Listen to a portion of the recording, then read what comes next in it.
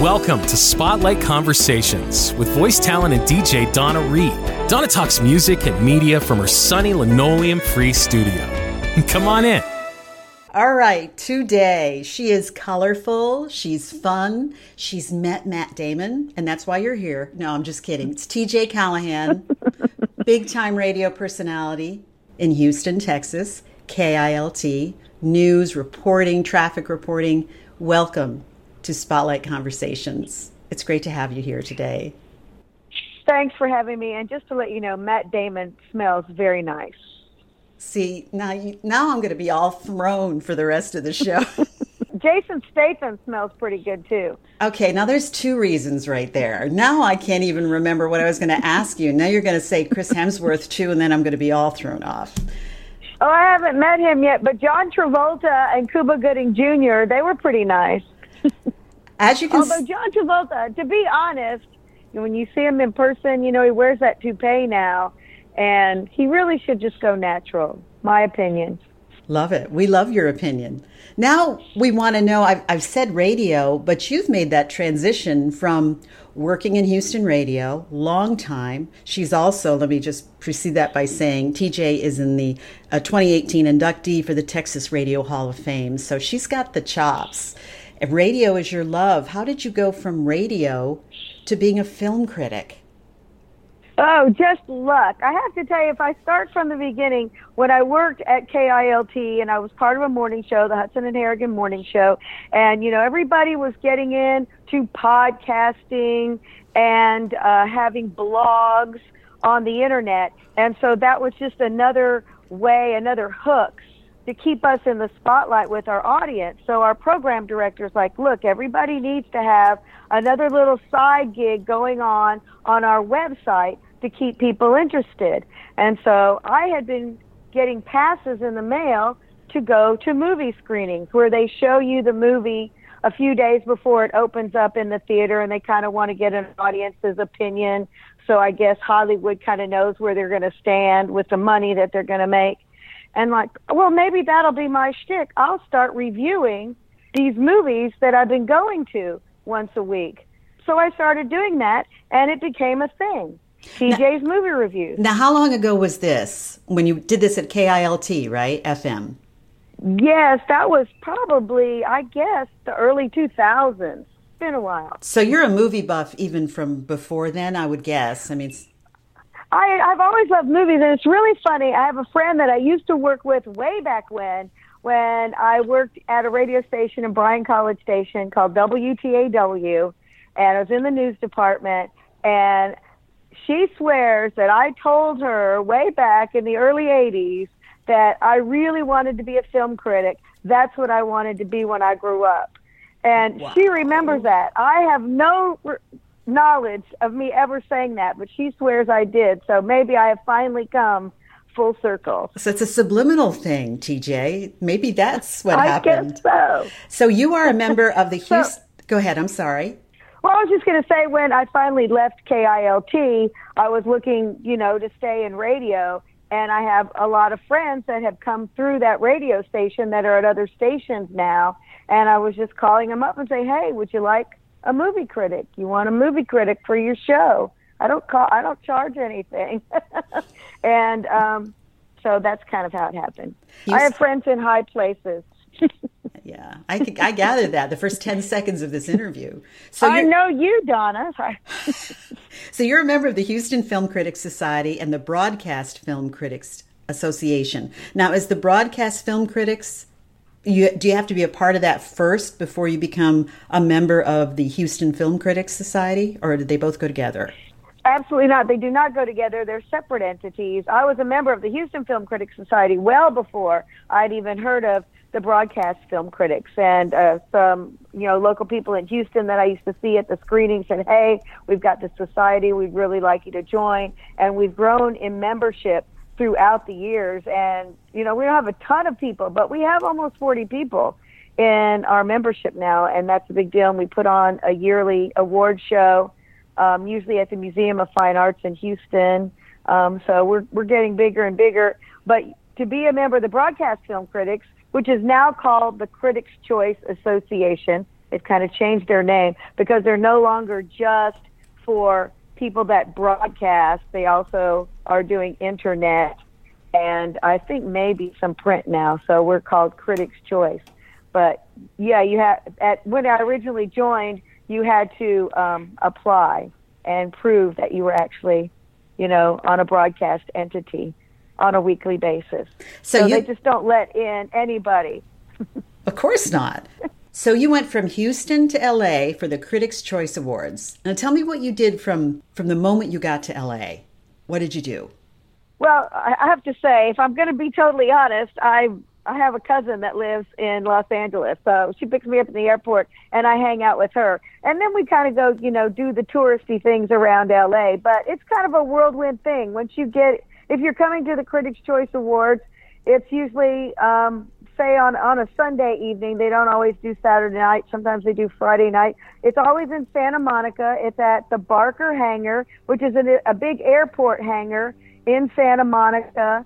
And it's not too far from the airport. And it's actually in its own little airport. And you go down and there's, signs to get in. There's limos everywhere. There's stars being dropped off in certain locations. You have to stand in these lines to get your credentials.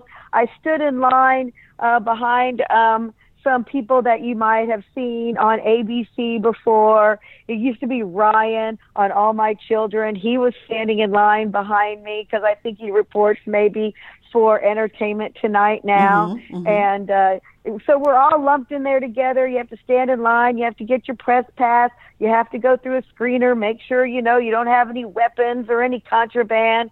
And then you have to previously applied for credentials. If you want to walk the red carpet, it's really blue, it's not red.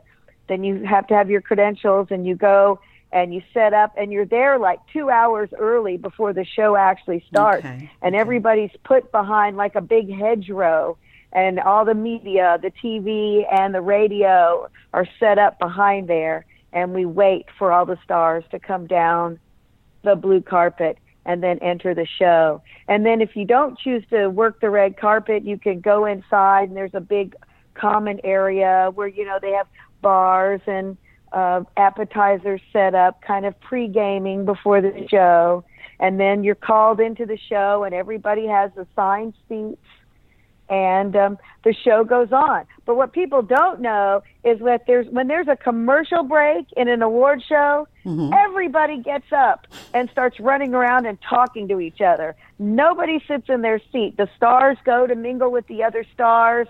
The critics, us peons, we go and try and mingle with the stars, hence the sniffing of Matt Damon and Jason Statham, because everyone wants to meet them, get their picture with them. The stars are talking business. And then you hear, in the background, 10 seconds till the show's back and they count down and everybody's trying to rush back to their seats so they can start the next segment of the show. So how close? It's really different. It sounds different behind the scenes. So do you just make a beeline for certain personalities or someone that, I saw that movie that he or she was in, I really want to talk to them? Yeah, so I usually have a partner in crime, a fellow critic that's in the show, that's at the show with me, and we scope out the room and who do we want to go talk to next? Yeah, we kind of whose movie did we really love that year, and we just want to tell them, that we love them. One year we gave the See Her Award for being, I guess, an outgoing, commanding female on movies and TV. And, the people that'll come up and get these special awards, and then you'll see them up there, and you might go want to talk to them. We had given this award to Claire Foy, who had played the Queen in The Crown, the TV series, and she had also been in The Girl with the Dragon Tattoo, and so she was up there. And I'm also known for yelling something out during the broadcast, so then when my family is watching from home, they know that I'm there. So I yell out something really loud in the audience, and it usually makes it on TV. And so I yelled out at her, "Long live the Queen." And she heard it, and so she's like, thank you very much, or whatever. Wow. So then during the commercial break, we were walking to try and find somebody, and I ran into Claire Foy, and I'm like, Claire, I'm the one who said, long live the Queen. And she was like, oh, I love you. And she just grabbed me and gave me this giant hug. And I was like, oh, she was so nice. She wasn't mad at me. She wanted you to be her publicist. That was probably what was going to happen. Probably. But so, you meet these people and you think that they're off limits and maybe they don't want to be super friendly. But she was very, very appreciative and very friendly. And there's a lot of them that are super nice, and then some people that won't even look at you. Right. I read your reviews on Facebook. Do they give you movies to review, or do you say, hey, I want to review this one, or I want to watch this one and see what I think about it? Or how does that work? Well, because I'm a member of these critics societies, I'm invited to all the screenings that they have in Houston. So usually the publicists for those movies invite you to the screening. And, I like to see just about everything, so I go. Right now I'm reviewing for AM 1070, The Answer. It's KNTH AM in Houston, Texas, the Sam Malone Show. Right. Well, Sam, he's easygoing. He doesn't care what I review, so I get to pick and choose what I want. I kind of maybe gear what I'm going to talk about that week as to the audience that listens to that radio station. They might not be real keen on the latest Disney movie, but they really might like the latest spy thriller. I kind of pick and choose that way, but I try and see all the movies just so I'm up on everything that's going on, because at the end of the year, we do have to vote for our favorite movies. Okay. Now, do you take anybody with you when you go, or do you just go over there and just, get in line for popcorn?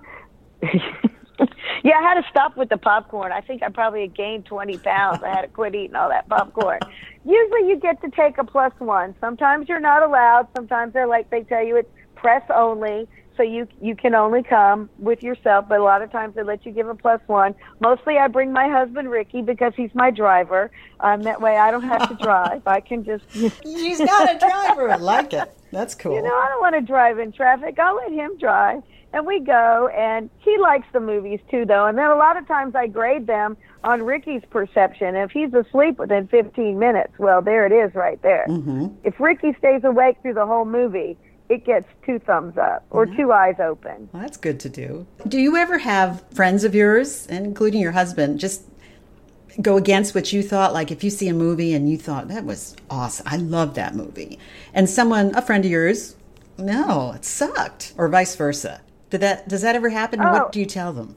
Well, sure it does. It's like, well, that's what's fun about going to movies with other people. You can debate the film, and that's almost as fun as watching the movie is debating it afterwards. And if you have differing opinions, it makes it more fun that way. And that's another reason why we have the film critics societies. If we all were like-minded, it wouldn't matter. And this way, we have great conversations. We can share different opinions between each other and with our audiences. Maybe it makes you look at the film a different way. Maybe you'd want to see it again and see why they thought that. It's great. I love it.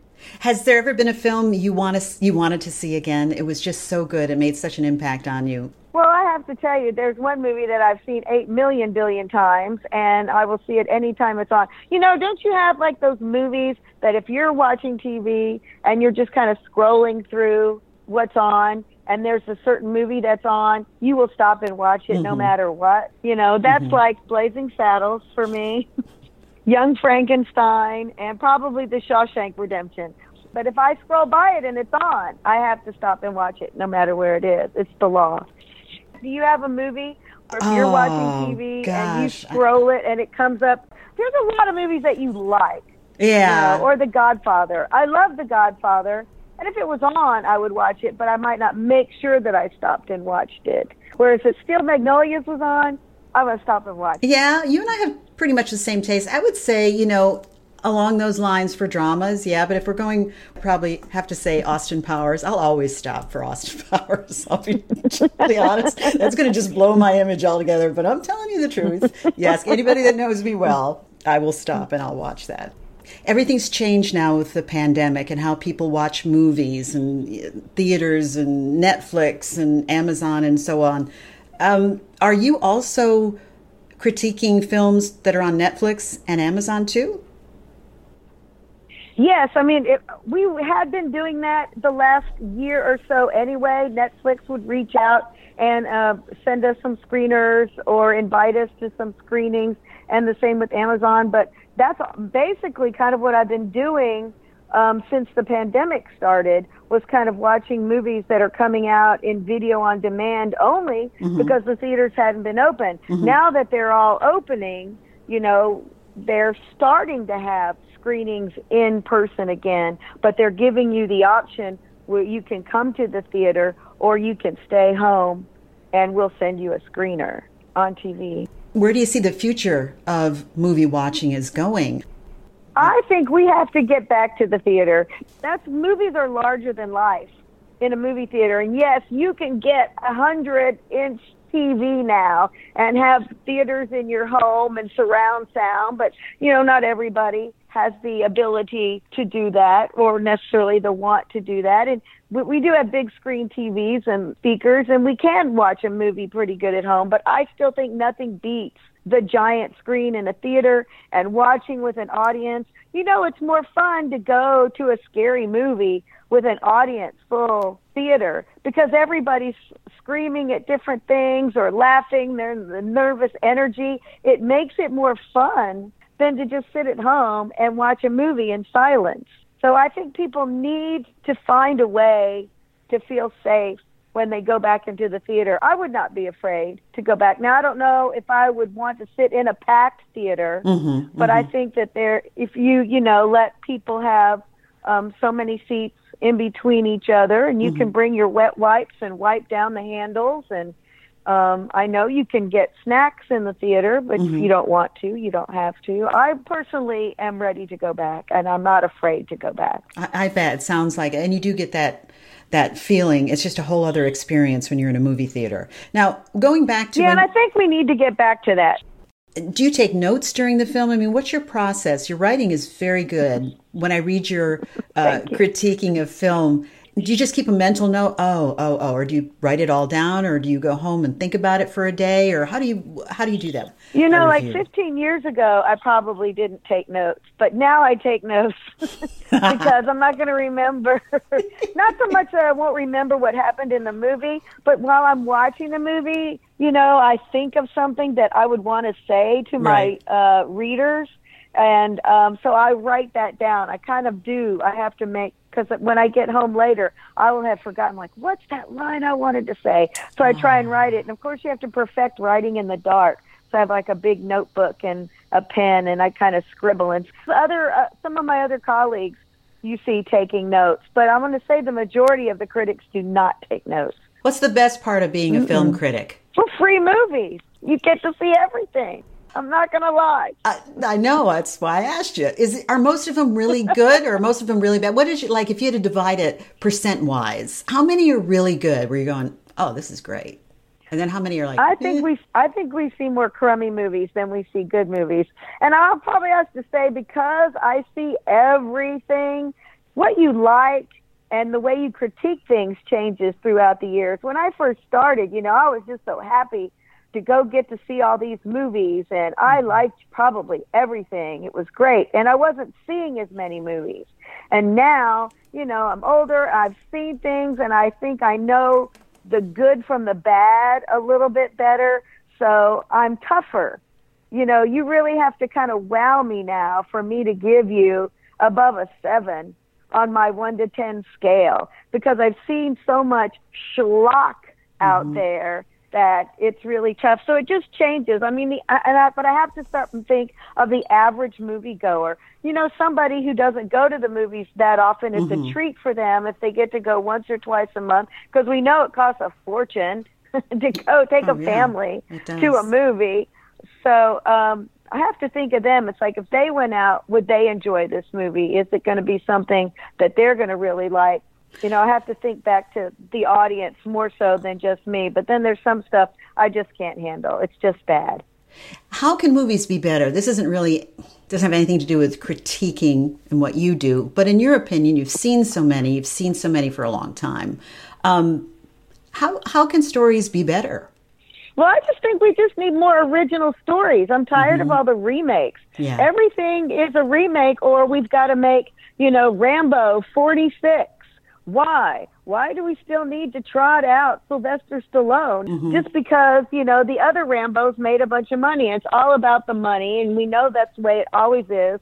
That's the bottom line. But I think even the audience just wants to see something fresh. It's like, what? There's another Fast and Furious coming out in 2020? Why?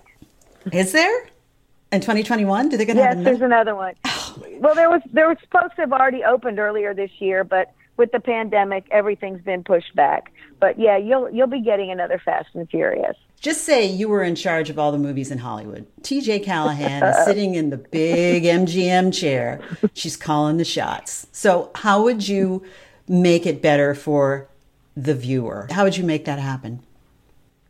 I don't know, maybe throw back to like the 40s where we just have a nice, story, a nice clean story, a beginning, a middle, and an end, something that kind of ends on an upbeat note, not 8 million killings inside the theater, not so many curse words. I mean, I'm not a prude or anything, but it's like when you go to a movie, the whole point of the movie is to see how many cars they can wreck in 20 minutes. It's like, that's not entertainment, that's a demolition derby. I just want good old-fashioned wholesome entertainment, kind of throwback from the 40s. Started with Matt Damon and went back to the 40s movies, which I'm loving both of those things, tying them both together. So if people want to go ahead and read about what you have to say about a lot of these movies, how would they find out that? So they can follow me on Facebook. I'm capital T period, lowercase j period, Callahan. CALLAHAN. Okay. And I'm also on Instagram at Teejflix. TEEJFLIX.